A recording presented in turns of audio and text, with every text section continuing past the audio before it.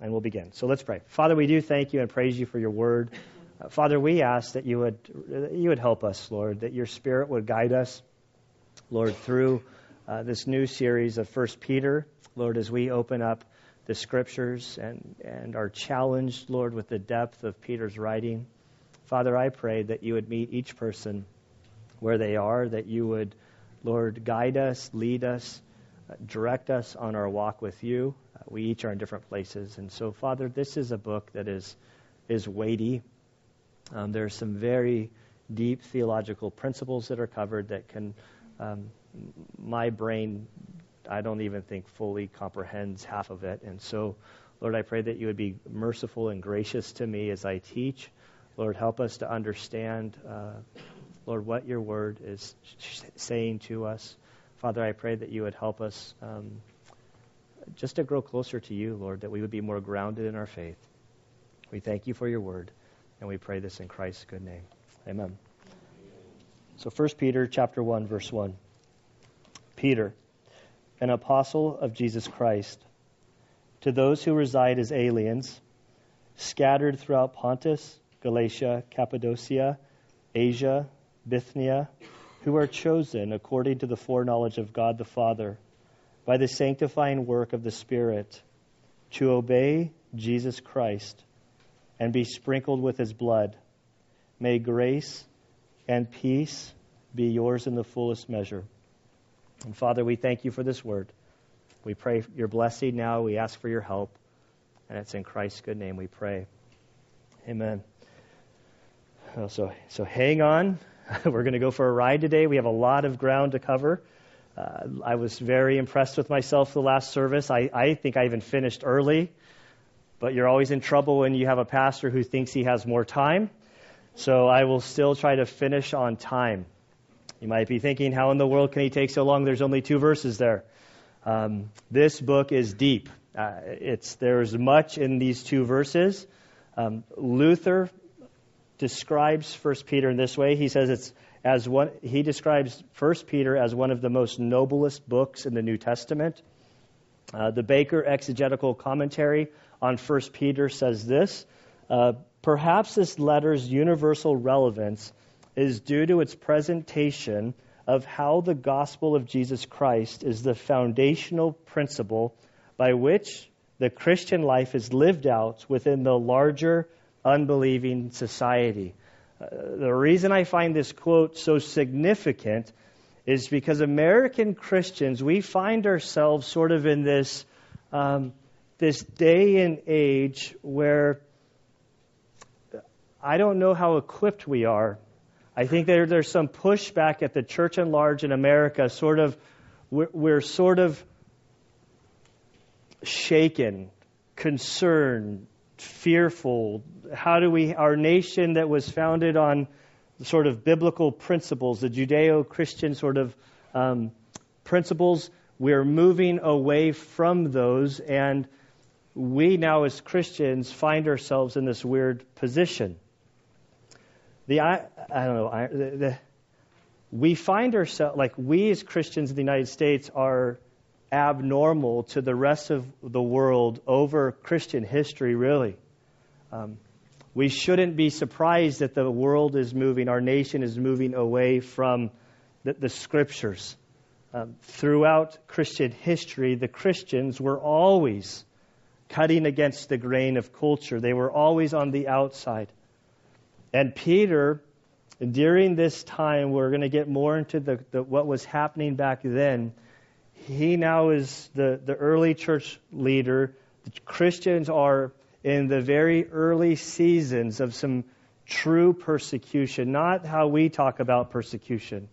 I'm talking being in coliseums, being fed to wild animals for sport, for show, for entertainment. Parties that were lit by Christians who were burning at the stake, still alive. It was horrible. And so Peter writes this book of hope, of how we're to live in this world where we really are strangers. When I get a letter or an email or a text, every now and again somebody will text me and I just see the number. I have no idea who it is. or I barely know who the person is. And it's like, what are they trying to say? And I'll look at it and I say, I see the words. I'm either in a lot of trouble, or they're messing with me, or they just have a typo. Like, it's hard. Sometimes it's hard to know how to translate it. It could be an email from somebody that I don't know well, and I read through it, and it's hard to understand the heart. Where if you're face to face with somebody, you can kind of sense that their posture of how of what they're trying to communicate.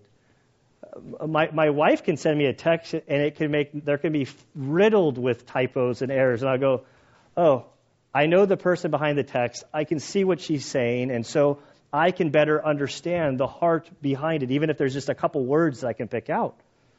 And I bring this up because Peter is one of these letters in the New Testament that we might not be so familiar with, the man Peter. We've spent a lot of time with Paul. We at this church, we've covered a lot of the letters that Paul wrote. We spent all last year in Romans. And so today, before we really get into Peter, I wanted to take today as a time to introduce us to Peter, to learn from this man that God used to lead the early church, to pen his words. I think as we get to know him, it'll put a little more flesh to his words, that we won't just have bones, that we'll be able to sort of understand the picture and the heart behind what he was saying. I've asked you to turn to Matthew.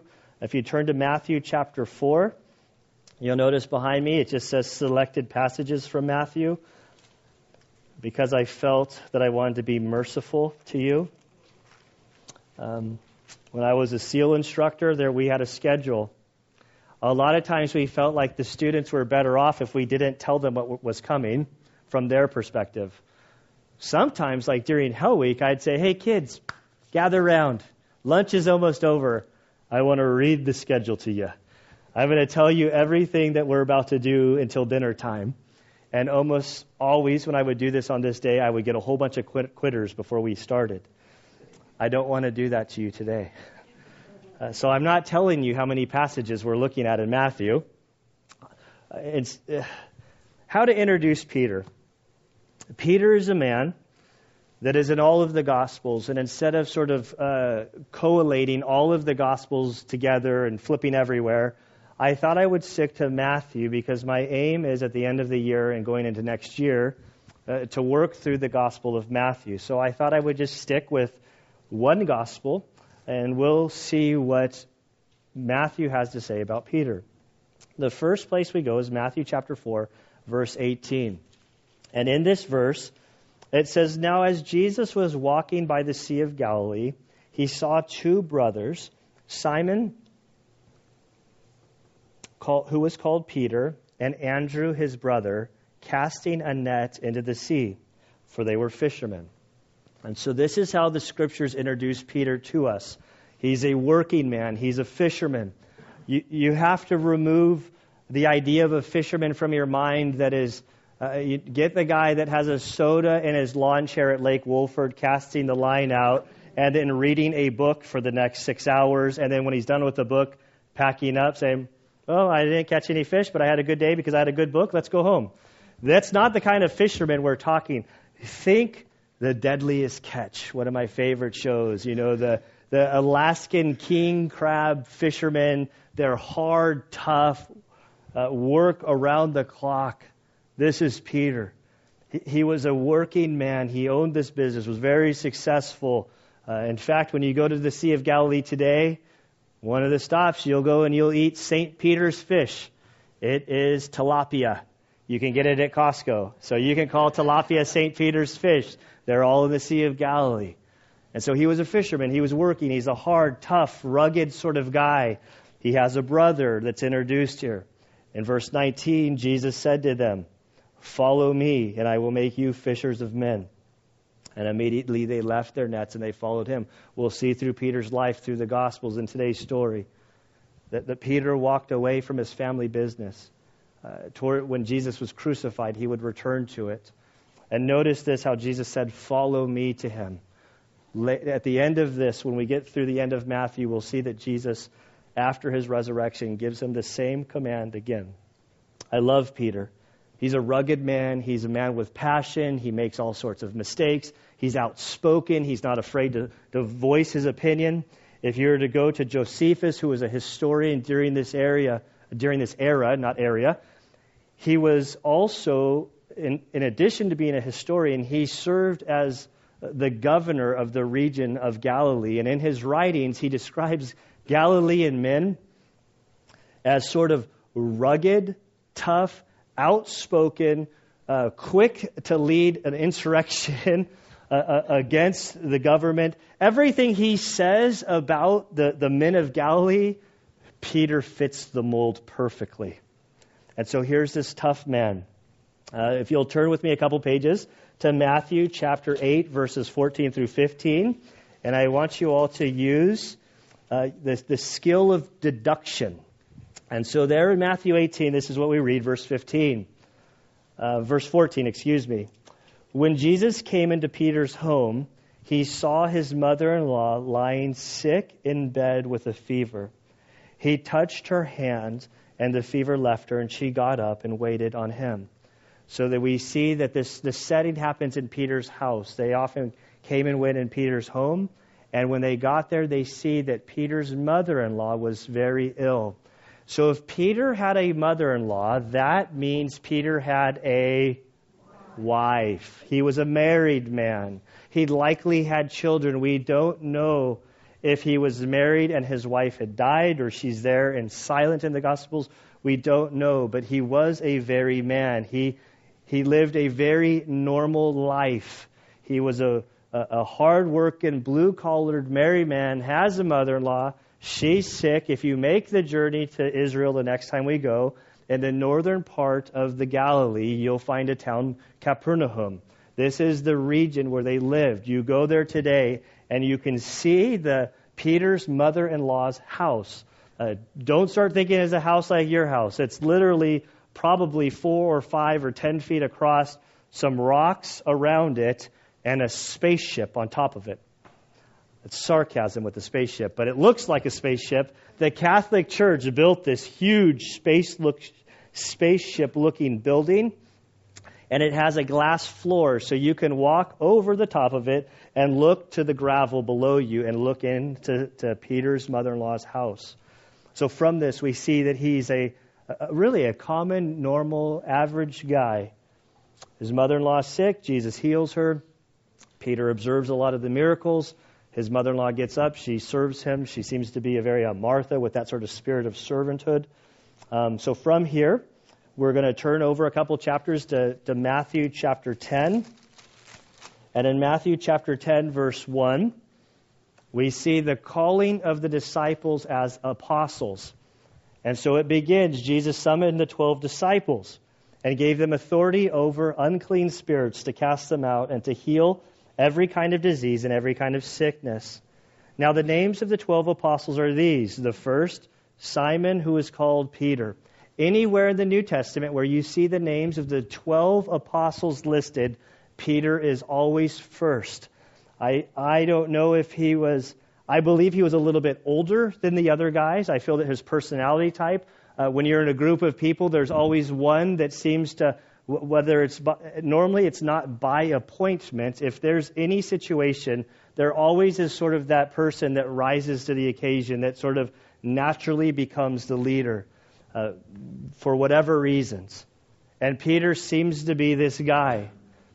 He is always listed first. As the church is founded, he's the one who leads the early church all through the Gospels. He seems to be the one that has questions that everybody is thinking, but he's the only one who has the courage to ask. Of the list of 12, I think I fast forward some, but I want to make, we're in chapter 10 here. We're in chapter 10. The first 3 that are always listed, it's Peter, James, and John. James and John are brothers. John is the youngest one. He would write the Gospel of John, 1st, 2nd, 3rd John. He was very much Jesus' kid brother. When he was crucified, Jesus looked to John and said, "John, this is my mother. She's now your mother. Mary, this is your son. Kind of telling John to care for his mom. He would be the only one to die a natural death. It doesn't mean that they didn't try to kill him. It means that they were unsuccessful. At the end of his life, he started out as the youngest guy. John is now the oldest guy. And these three guys, Peter, James, and John, they were allowed access to occasions with Jesus that the others were not allowed. We're not going to look at Matthew 17, verse 1. And that story, you don't have to turn there. It's the story of the transfiguration. Jesus goes up on a hill. He allows Peter, James, and John to go to witness this, where Jesus, it says that basically he was transfigured. In Romans 12:1, the same word is used for transformation, that he began to glow. Sort of he exposed his deity in order for these guys to see. It said that Elijah and, I want to say Moses, Elijah and another guy, I think it was Moses, I'm probably wrong. I barely get your guys' names straight, so it's nothing personal. It's Peter opens his mouth. He's there. The night in which Jesus is betrayed, after they leave, they walk down the Mount of Olives. They go to Gethsemane, the olive press. Jesus walks his guys. He takes let's see here, there were 12. You lose 1, so now you're down to 11. You minus 3. He takes 8 guys. He sets them there. He takes the 3, Peter, James, and John, a little bit closer. He sets these 3 down, and he says, pray with me. And he is a short distance from them. Peter, James, and John's. Peter is the man we're focusing on. He was given special access to a number of things. I don't know if these were like Jesus' special projects amongst the 12. Peter would lead the early church. John would basically take the church to the very end. James was murdered for his faith very early on. So there was some sort of unique plan for each one of them. Okay, from here we're going to go to Matthew chapter 14, verse 28. And I want to look at the intensity of Peter. I love his zeal, his intensity, his boldness. He's not afraid to step out. In this case, it's literally step out. Earlier in the story here, Jesus had sent the apostles on in the boats to go to the other side. He stayed back so he could have some quiet time or prayer time. He needed some distance. He was done. Then he's going to catch up with the guys. So Jesus is God. He can just walk across the lake. And so he walks to them. It's dark. They see him. They begin to get this image. Somebody's walking too. They're on water. Maybe I'm seeing a ghost. And then Jesus responds, say, hey, it's just me. Relax. It's okay. And we pick up in verse 28, and Peter said to him, Lord, if it is you, command me to come to you on the water. I love this. Like Peter says, Jesus, if that's you, you need to command me to walk to you. Jesus says, okay, I'm game. Come on. Verse 29, he said, come. And Peter got out of the boat and he walked on water and he came to Jesus. Now, when people asked, if you're ever watching Jeopardy, and he said, well, I'm not smart enough to figure out how they would phrase the statement to get the question out of you. Because we would say, the answer would be, who is Jesus? I walked on water, right? Okay, I think that's Jeopardy. Mysterious encounters. I walked on water. The answer would be, ding, ding, ding. Who is Jesus? We think that there's only one person who walked on water. But 2 people walked on water. Peter also walked on water. And we always sort of blow this off. Because he wasn't always able to walk on water. I don't know about anybody here. Has anybody here tried to walk on water? I've tried to walk on water multiple times. I tried to, okay, here we go. I'm like, okay, maybe I just need to go really fast. I'm going to run. And it's like, I can't do it. But it would be cool. Peter did it. He gets out and he walks and he gets close enough to where Jesus can reach when he sinks. And all we remember is his failure it wasn't failure. It says that his faith that he began to sink and he cries out, Lord, save me, Jesus. Right? But let's not forget that in his blood, he actually walked, 2 people walked on water. And Peter was one of them. And it was because of this boldness. Like, who would think that Jesus is walking? Say, Jesus, if that's you, command me to walk to you. Like, that's awesome. All of the other guys just said, just come on over, Jesus. We'll just hop on. Okay, so we see his boldness. We see his questions on the other page here, chapter 15, verse 15. Jesus had been teaching. He was in a setting with Pharisees and scribes and those of the law, and he was sharing with them that it's not your religion, it's not your externals that makes you clean. It's not what you put into your mouth that defiles you. It's that your heart is defiled, and what comes out of you defiles you. And I believe that Jesus was teaching at this level, and they're all sitting there going, I'm following. I'm tracking. I'll never forget, it was before I went to Mongolia. Joshua Ong had invited Richard and I to go to eat, it's the other Olive Garden, Macaroni Express or Macaroni, whatever it is. There's a lot of people talking. He sets us down with these people who are in Beijing. We were going to fly through Beijing. We were going to meet them. They're talking about stuff. The whole time I'm nodding, going, yeah, Towards the end, the guys, they all work for Qualcomm. Eventually, they mentioned 3G. And I go, oh, 3G!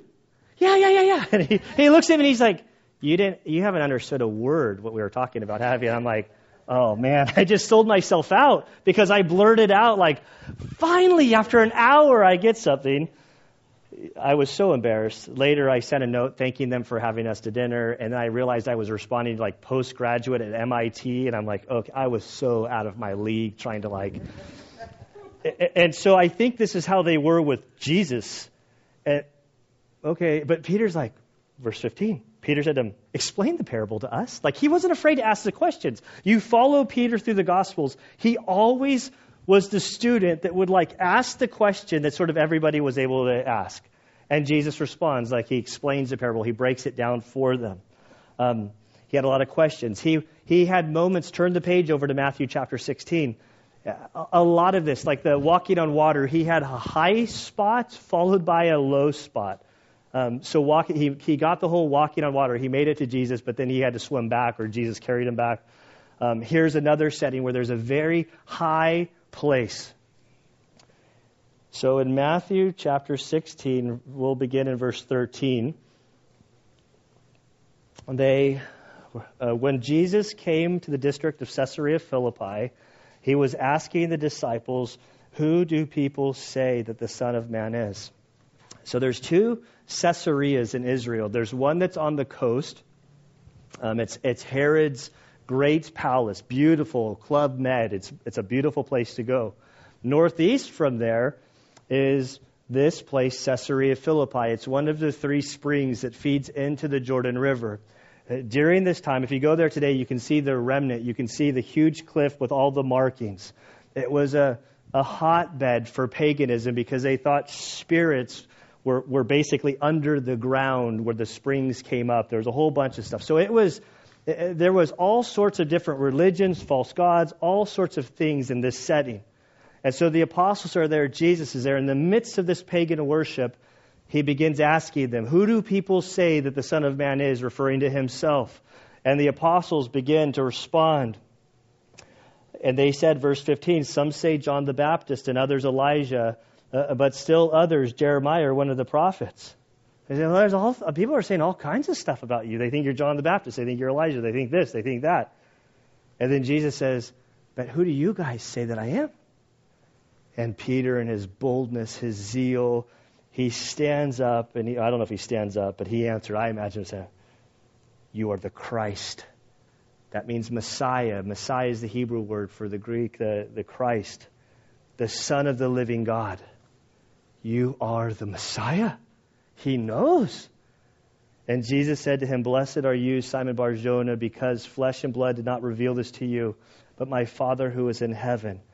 I also say to you that you are Peter, and upon this rock I will build my church, and the gates of Hades will not overpower it. He says, Peter, on your proclamation that I am the Christ, I am the foundation of the church which is to come. It's all about Jesus.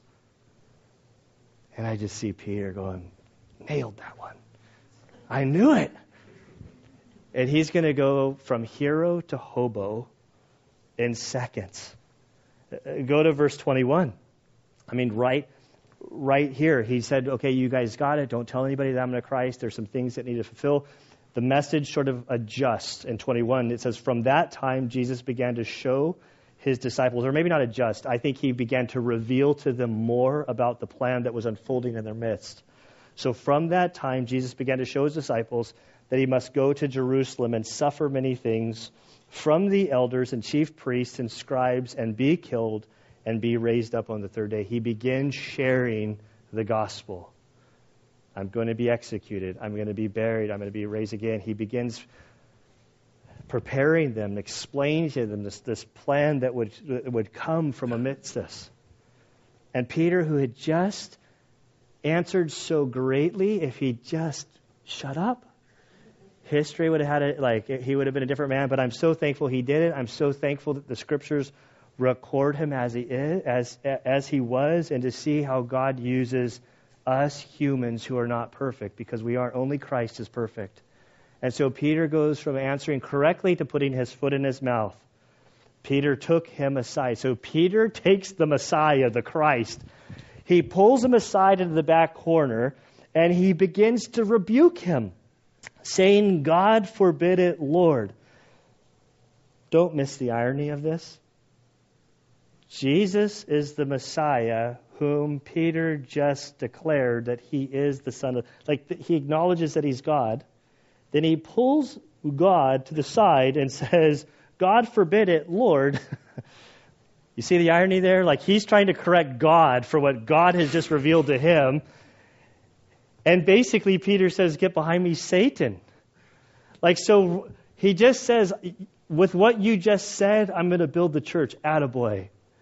2 seconds later, next time, get behind me, Satan. You are way out of line. And I love this, hero to hobo-ness of Peter. He succeeds, he fails. Then we're going to move along. More questions to chapter 19. Move to chapter 19. Chapter 19, verse 27. This is another question of his that I really enjoy. Peter had sacrificed a lot. He'd walked away from his family trade. He asked the question that I think many of us have wrestled with, especially in this life. Then Peter said to him, behold, we have lost everything and followed you. What then will there be for us? Okay, I gave up everything and I followed you, Jesus. What am I going to get out of this? What's my reward? What do I get? And I think that some of us think, well, I think some of us are taught if you follow Jesus, there'll be much reward, you'll get stuff. The prosperity gospel, which I don't really hold to. I do not hold to. But Peter says, I've given up everything. What do I get? And Jesus is, I love the sensitivity of Christ with Peter, this bold, zealous, excited, just wants to charge. He asked Jesus, we gave all away. What now? What do we get? In the heart of Jesus, he answers, but he doesn't answer in this life. We know that Peter was crucified for his faith. And when he was about to be crucified, history holds that as he was going to be crucified, he said, I'm not worthy to be crucified in the manner in which my Lord was crucified. And so they did him a favor and they crucified him upside down so that he would not be crucified like his Lord, which is powerful. And Jesus answers him and he says, basically, in the future, not in this life, when I'm in my glory, you 12 will sit over the 12 tribes of Israel. You can read it. Then fast forwarding to 26, the stories, we're getting closer to the crucifixion. They finished the Lord's Supper. They've sung a song at the top of where are we at? So let me tell you where, since you guys don't have the verses, I'm getting ahead of myself. Matthew 26, verse 33. I think, I'm in the wrong chapter. Really in verse 30, we're going to pick up. They're at the top of Mount of Olives. This is There's pictures that you see people up on a hill, and in the distance you can see the Golden Dome. You guys are familiar with that picture? That's where they're standing looking at the temple. And it says after singing a hymn, they went out to the Mount of Olives. That's where that spot where they're standing looking over to the temple. And Jesus said to them, "You will all fall away because of me this night. For it is written, I will strike down the shepherd, and the sheep of the flock shall be scattered. But I have been raised. I will go ahead of you to Galilee." But Peter opens his mouth, and boldness and zeal, and I love this guy. But Peter said to him, "Even though all may fall away because of you, I will not fall away." Jesus said to him, "Truly, I say to you that this very night before the rooster crows, you will deny me 3 times. Peter said to him, "Even if I have to die with you, I will not deny you." And all the disciples said the same thing. This is like boldness. This is, I see like brothers in combat. I will not fail you. I will not turn my back on you. And Jesus says you will. By the time the sun rises, it's going to be a whole different world. We don't have to get far. Work your way to the end of this very chapter. Jesus is eventually arrested. As he's hauled away, they're trying to get the trial set up in the cloak of darkness. Peter is following at a distance, not to be associated, but to be close enough to see what's happening. And we come to verse 69, and it said, "Now Peter was sitting outside in the courtyard, and a servant girl came to him and said, 'You too were with Jesus, the Galilean.' But he denied it before them all, saying, 'I do not know what you are talking about.' When he had gone out to the gateway, another servant girl saw him and said to those who were there, 'This man was with Jesus of Nazareth.' And again he denied it with an oath, 'I do not know this man.'" So basically he's swearing. Like, before God, I give my word on the Holy Bible if he had it. I don't know Jesus. A little while later, verse 33, bystanders came up and said to Peter, "Surely you too are one of them, for even the way you talk gives you away. He's from the Galilee." They were hillbillies. It would be like being in Southern California and a guy from Alabama wearing his Alabama college shirt, speaking in Alabama talk. "I don't know that guy. What are you talking about?" He's like, "You are not from San Diego. You talk just like them. Who do you think you are trying to paint this picture that you're not from Galilee?" And I look at 74. Then he began to curse and swear. This is the one that there's some commentators get funny. There's 2 ways you can translate this. The first is that Peter started dropping a few F-bombs, started swearing. And then in Christian commentators like, "Oh, no. St. Peter wouldn't have dropped an F-bomb," like whatever it was in Hebrew. And I think it'd be way better if he made an oath. But if you really think about it, I would take the profanity over, "I swear before the living God that I don't know this Jesus. I do not know," which is that is way worse than the other. I always get confused between the former and the latter, so I'm not going to say which one it was. I think that the profanity would have been way better than swearing. I'm not sure. We see that he already took an oath previously. And in verse 7, or right in that very thing, as he's swearing, "I do not know the man," and immediately the rooster crowed. At that crow, Peter remembered the word which Jesus had said, "Before a rooster crows, you will deny me 3 times." And he went out and wept bitterly. Don't just read over this. I hope you can feel the brokenness of this man who continually failed. And there was no greater failure than here, walking away from the Lord, denying, hearing what the Lord would say. This is ultimate failure, brokenness. This weeping bitterly, this tarred man is now broken. I believe he probably felt at this point that he was no longer usable by the Lord. And the last thing I want to look at is if you turn with me over to John chapter 21. We're back on track to the PowerPoint behind me. In John chapter 21, written by the Apostle John, one of the three, who wrote this at the end of his life. Peter had been crucified at this point in his life. He begins to write, Jesus had appeared already 2 times to them. This is the 3rd time in which Jesus would appear to them. And we read, after these things, verse 1, Jesus manifested himself again to the disciples at the Sea of Tiberias, that's the Sea of Galilee, and he manifested himself in this way. Simon Peter and Thomas called Didymus, that means the twin, and Nathanael of Cana in Galilee, and the sons of Zebedee, that's John and James, and the 2 others of his disciples were together.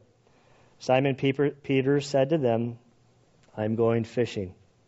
They said to him, we will come also with you. They went out and got into the boat, and that night they caught nothing. But when the day was now breaking, Jesus stood on the beach, yet the disciples did not know that it was Jesus. So Jesus said to them, children, you do not have any fish, do you? They answered him and said, no. And he said to them, cast the net on the right side of the boat, and you will find a catch. So they cast, and then they were not able to haul it in because of the great number of fish. Therefore, that disciple whom Jesus loved, that's John, the author of this letter, said to Peter, it is the Lord. Now notice Peter's reaction. So when Simon Peter heard that it was the Lord, he put on his outer garment, for he was stripped for work, and he threw himself into the sea. This is just a glimpse into the way I think. If I'm out on a boat and I want to go to shore and I have clothes on, what I do is I strip down so you can swim. I've already confessed to you that I've tried walking on water multiple times unsuccessfully. I see Peter, and this is just what Gunnar thinks. This is no claim to being. I see Peter put on give me my clothes. I'm going to redeem myself. Throws on his stuff and he sinks, and he basically gets to the shoreline and they come in. And so then Jesus begins to cook them breakfast of fish. In verse 9, I want to point out the word. It says, so when they got out on the land, they saw a charcoal fire. A couple people will find this interesting in here. This word charcoal, it's only used twice in the Gospel of John. The only time, it's a very unique word that it's used, is used at Peter's denial. The same word is used at his denial in the Gospel of John when he denied Christ 3 times. And there seems to be a connecting of these 2 stories. That this story, what we're about to read, is Peter being recommissioned by the Lord. Down to verse 15. So when they had finished breakfast, Jesus said to Simon Peter, Simon, son of John, do you love me more than these? I'm not sure what the these were. Was it his business, his fishing? He's gone back to fishing. Was he talking about the men, his life? Do you love me more than all of this?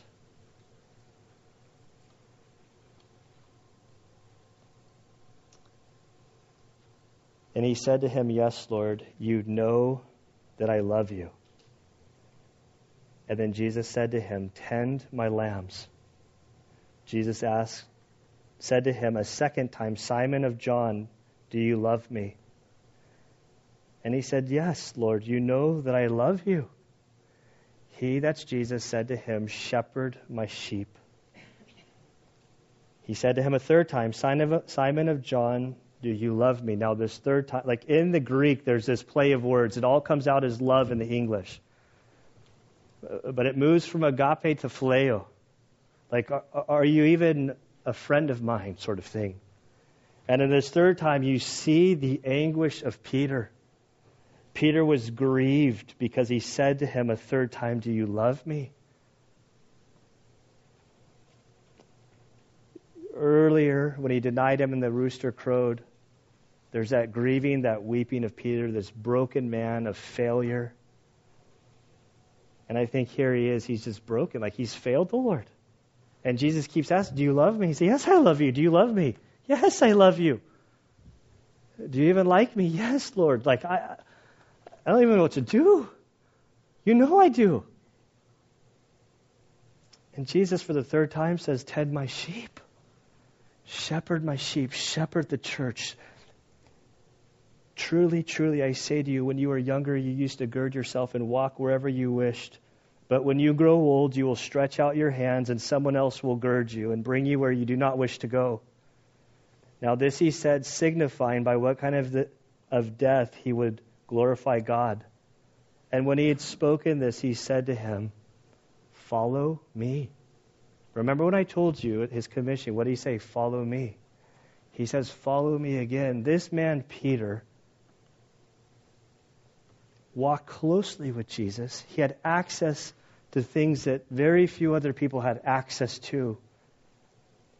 He had success, he had failure. He had brokenness, he had restoration by Christ. He had this Jesus telling him to shepherd my sheep. And so after Jesus ascends, and if we were to follow into the story of Acts, which we're not, you can turn back to 1 Peter, and I want to just sort of tell you about Acts. Well, what do we see about Peter? In Acts chapter 1, Judas had hung himself. Now they're down to 11 apostles. They started talking, we need to have 12. The scripture says 12. Peter leads the dialogue and the decision for calling Matthias as the 12th apostle. In Acts chapter 2, the Spirit comes, Pentecost happens. Who stands up to give the first sermon in church history? It's no other than the apostle Peter. Peter preaches, he shares the gospel, 3,000 come to faith. In chapter 3, see, I'm going to my memory, he heals somebody. In chapter 3, he's going in to pray. There's a guy begging for money, and Peter says, we don't have money to offer you, but look at me. Not me, this is what Peter said to the guy, just to kind of like, I'm not going SEAL instructor on you all, like that sounded. But Peter says, look at me. Do you want to be healed? He stands the guy up, the guy's like leaping and jumping, and there's a kid's song to that, and praising God. And gets Peter into all kinds of trouble. And so then in chapter 4, Peter's standing before the religious authorities, the Sanhedrin. And they're saying, did you do this? He said, just to be clear, if you're talking about this guy who has been lame from birth, who you all knew, who stands here healed because of the name of Christ, yes, I did that. And they said, well, don't do that anymore. He said, I don't care what you guys say. You can find me guilty, but I will not cease speaking of the things of God and who Christ is. Chapter 5, we see sin creep into the early church. This couple, Ananias and Sapphira, they give a huge portion of money, but they lie about the amount in which they give. They were free to give whatever they wanted. And Peter was used by God to handle this disciplinary action in the early church. We fast forward to chapter 8. Simon the sorcerer, another guy trying to utilize the Spirit for making of money, and it's Peter who leads the discipline and the rebuking of this man. Chapter 9, there's a healing of, I forget the girl's name right now, but a girl is raised from the dead by Peter. Chapter 10, Peter has his vision of all the barbecue of, bacon and pork and all kinds of good stuff. He says, Lord, I would never put anything unclean to my lips. And God says, don't call what I've created unclean. That's why we can eat bacon today, I believe. If you don't want your bacon, I'll have it. That's fine, just for the record. But then he goes to Cornelius at Caesarea, and the first Gentile is led to Christ. He receives the Spirit. By chapter 11, Peter's defending what he did with the Judaizers, and I do believe that this is an issue that Peter struggled with through the course of his ministry. How does he act around his Jewish brethren who he's called to reach? The Judaizers who said you had to maintain certain law and they infringed upon grace. I think Peter was really torn, so much so that Paul writes in Galatians that he had to confront Peter. And we're quick to judge Peter. But I'm just thankful for this. I find this, when I first became a Christian, and I was around Christian folk, you weirdos, like that I could act. I knew, okay, I'm around Christians. I'm supposed to act this way. I'm supposed to tuck in my shirt. You don't have to tuck in your shirt. This is just what I went through. I thought I was supposed to look a certain way, talk a certain way. But then I found myself around my SEAL buddies who are not Christians. And how do I act here? And I want to be in this world, but how does this world fit over here?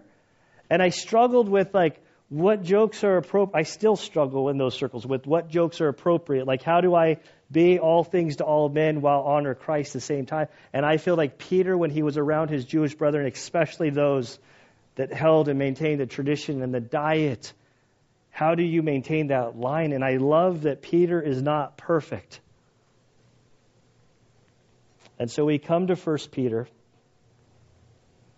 And as we enter this book, and as I looked at the life of Peter and his zeal, his heart, this final commissioning of the Lord to him, shepherd my sheep.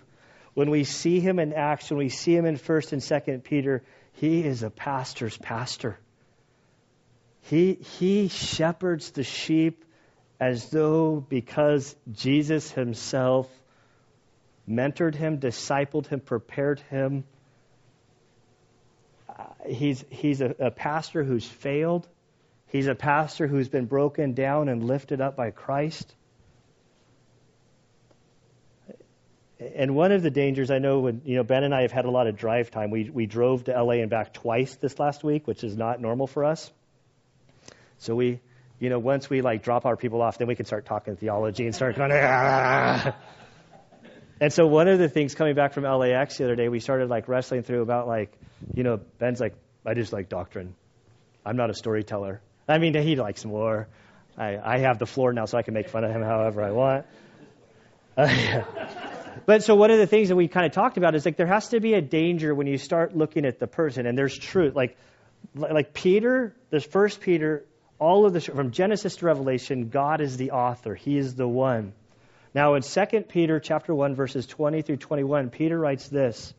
He says, "But know this first of all, no prophecy of Scripture is a matter of one's own interpretation. For no prophecy was ever made by an act of human will, but men moved by the Holy Spirit spoke from God." And so what he's saying here, this is divine revelation. As we look at Peter, I had a teacher or a professor who made this statement that it, for always kind of convicted me. He mentioned who here has the Bibles with red print? And a couple people raised their hand. I didn't. I'm not the guy that does that. If you want me to raise my hand, I'll be stubborn, not do it just because you asked me to do it. That's another issue I've been working on. But his point was, he's the trap we fall into with red letter Bibles is we feel that the red letters are more important than the black letters.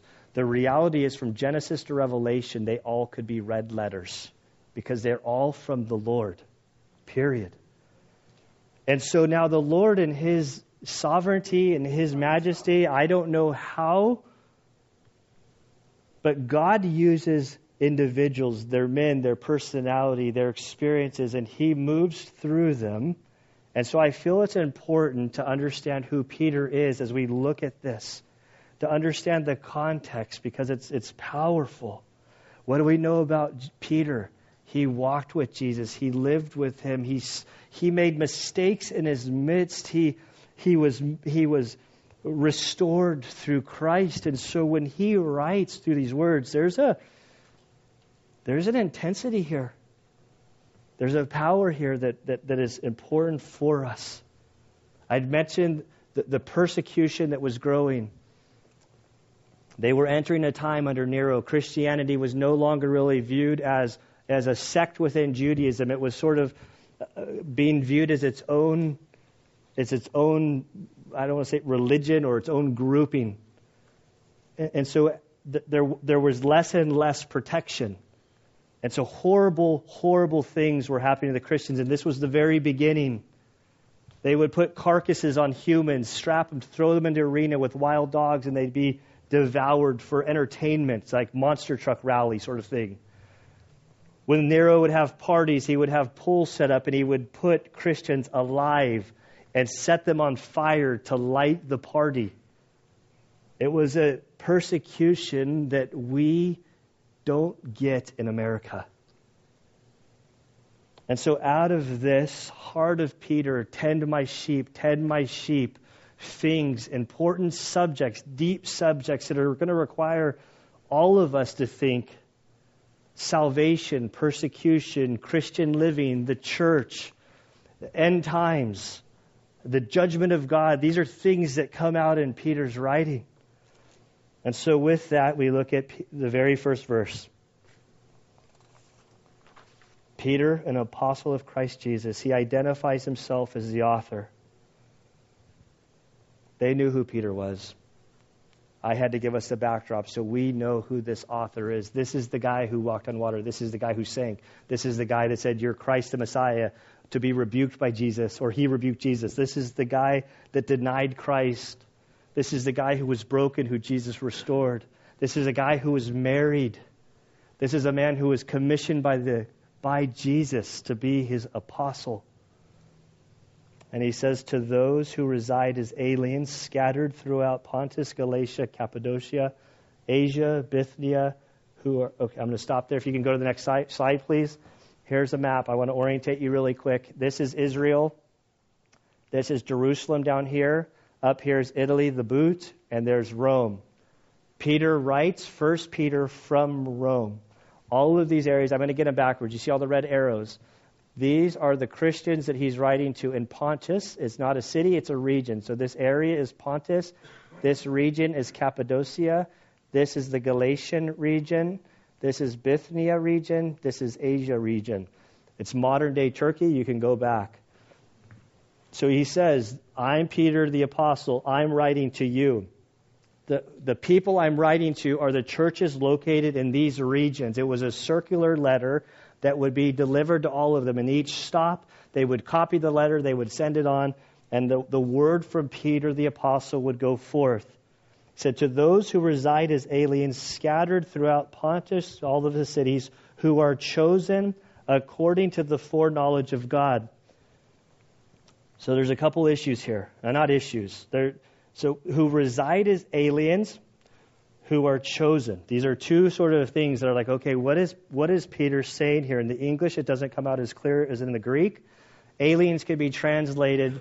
This is not like Martians. This is aliens, sojourners, exiles. This is how that word could be used. Now, exiles, these people, the Gentiles and Jews there, at this point, they weren't necessarily scattered to this region. They were from this region. And you start thinking, well, what is he talking about? If you read through 1 Peter, more and more what you're going to see about this exiles, the sojourners, it deals with the believer's citizenship. And this is an area that I struggled with as a patriotic, red-blooded American who was a Navy SEAL sitting through church, suddenly learning for the first time in my Christian life that I held dual citizenship. And if you're a Christian, you hold dual citizenship. In Philippians 3:20, it makes it clear that everyone who is trusted in Christ, their citizenship is in heaven. The way we think, the way we believe, the things that we do, we are always going to cut across the culture that we live in. And so they're not necessarily aliens and exiles because they've been relocated to a foreign land. They're aliens because they are believers in Christ and their citizenship is in heaven. Now, this whole who are chosen, at this point, we're not talking about salvation. In the English, it appears to be a verb. It's actually an adverb connected with aliens. So it's explaining this sojourner, this wanderer, as he's being in a different land. It's saying that you're in this place, you're going to face this persecution. You're outsiders, everything, you're going to face persecution. But this falls under the sovereignty of God, that the Father, you are chosen according to the foreknowledge of God the Father, that it's no accident. So the suffering and the pain and the sorrow that you, the church, are about to go through in this region during this time under Nero, you can stand firm knowing that this did not escape the sovereignty of God. And you can have joy and you can have peace in the midst of it. He goes on, we see the Trinity, the foreknowledge of God, that they are chosen aliens in these regions by this sanctifying work of the Spirit. So now we see the Holy Spirit, this process of sanctification. Sanctification, I'm not going to go into the various aspects.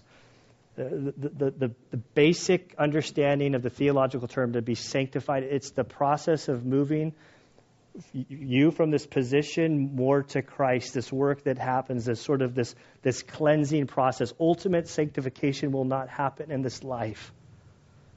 But I'm way more holy, way more set apart for God today than I was 15 years ago or 16 years ago when God began to get a hold of me. Because the Spirit has been working in my life and He's working in your life. He goes on to say, to obey Jesus Christ, there's a third person of the Trinity, and to be sprinkled with His blood. So he sees this. You're in your place under God's sovereignty. You've believed. The Spirit is sanctifying and moving you so that you would obey Christ. That should sound familiar to the Great Commission. It was in Matthew 28:20 when Jesus last spoke to Peter and the rest of the apostles. He said, teaching them to obey all that I commanded you. And so Peter now writes that here the Spirit is leading you in your spiritual journey with Christ so that you would obey Him, be sprinkled with His blood, this cleansing. And he says, may grace and peace be yours in the fullest measure. It's funny, people have different thoughts. What's the purpose and point of Peter? And maybe my opinion will adjust as I teach through it. But here I think is at the heart. He says, may grace and peace be yours in the fullest measure.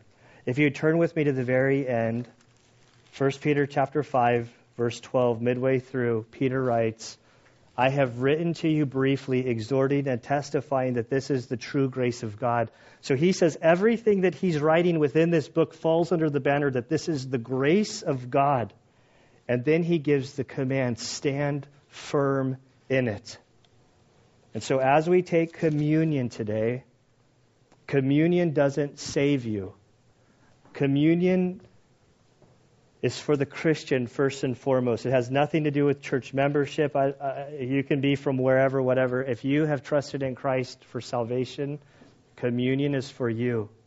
There are crackers up here. There are juice up here. The crackers symbolize Jesus' broken body on the cross. Jesus was without sin on the cross when He died. He was paying the penalty for our sins according to the Scriptures. That He suffered the wrath of God for us. He was buried, and on the third day He rose again. The blood or the juice symbolizes the new covenant, that we have life, we have hope, our security, our hope. Everything is bound in Christ. It's not based on works. When we understand that we've received this grace and peace in the fullest measure that Peter's writing to us, it's not based on works. I'm so thankful. If we based our relationship on God, that it was contingent on our works, we would all be in trouble. But He says, I paid it all. I paid it all. And so the communion reminds us of what Christ did for us. And so what we're going to do is I'm going to pray. You can come up, you can receive the elements, you can return to your seat, and you can take communion when you're ready. We're going to sing a couple songs. And that'll be it. So, Father, we do thank You again, Lord, for this epistle in Your Scriptures. Father, Lord, I'm thankful for Peter. I'm just thankful for all of the men and women in the Scriptures, Lord, that You left their story for us to learn about You. Lord, their failures, their fears, their mistakes, seeing Your gracious hand restore them, encourage them, continue to use them. And Father, You do the same thing with us. Lord, I thank You for Your mercifulness to me, Your graciousness, Lord, to me. Father, I thank You for each person who's here. Father, as we prepare to take communion, Lord, I pray that You would show us our sin, our failures, that we could confess it to You, that we would be washed again anew. Father, we pray that You would help us to get a greater understanding of the cross, of Your death, burial, and resurrection, Lord. I think of that song we sing, that we'll never know how much it cost. And we really can't understand, but I pray that you would help us, Lord, to understand the gravity of our sin. And so we thank you, Lord, that you have made us new. Father, we pray for those that we know, we love, that don't know you as Savior. We pray that you would use us, Lord, to share the gospel with them in some way. For we know that our time of sharing will end when you return. So, Father, we thank you. And we pray this in Christ's good name. Amen.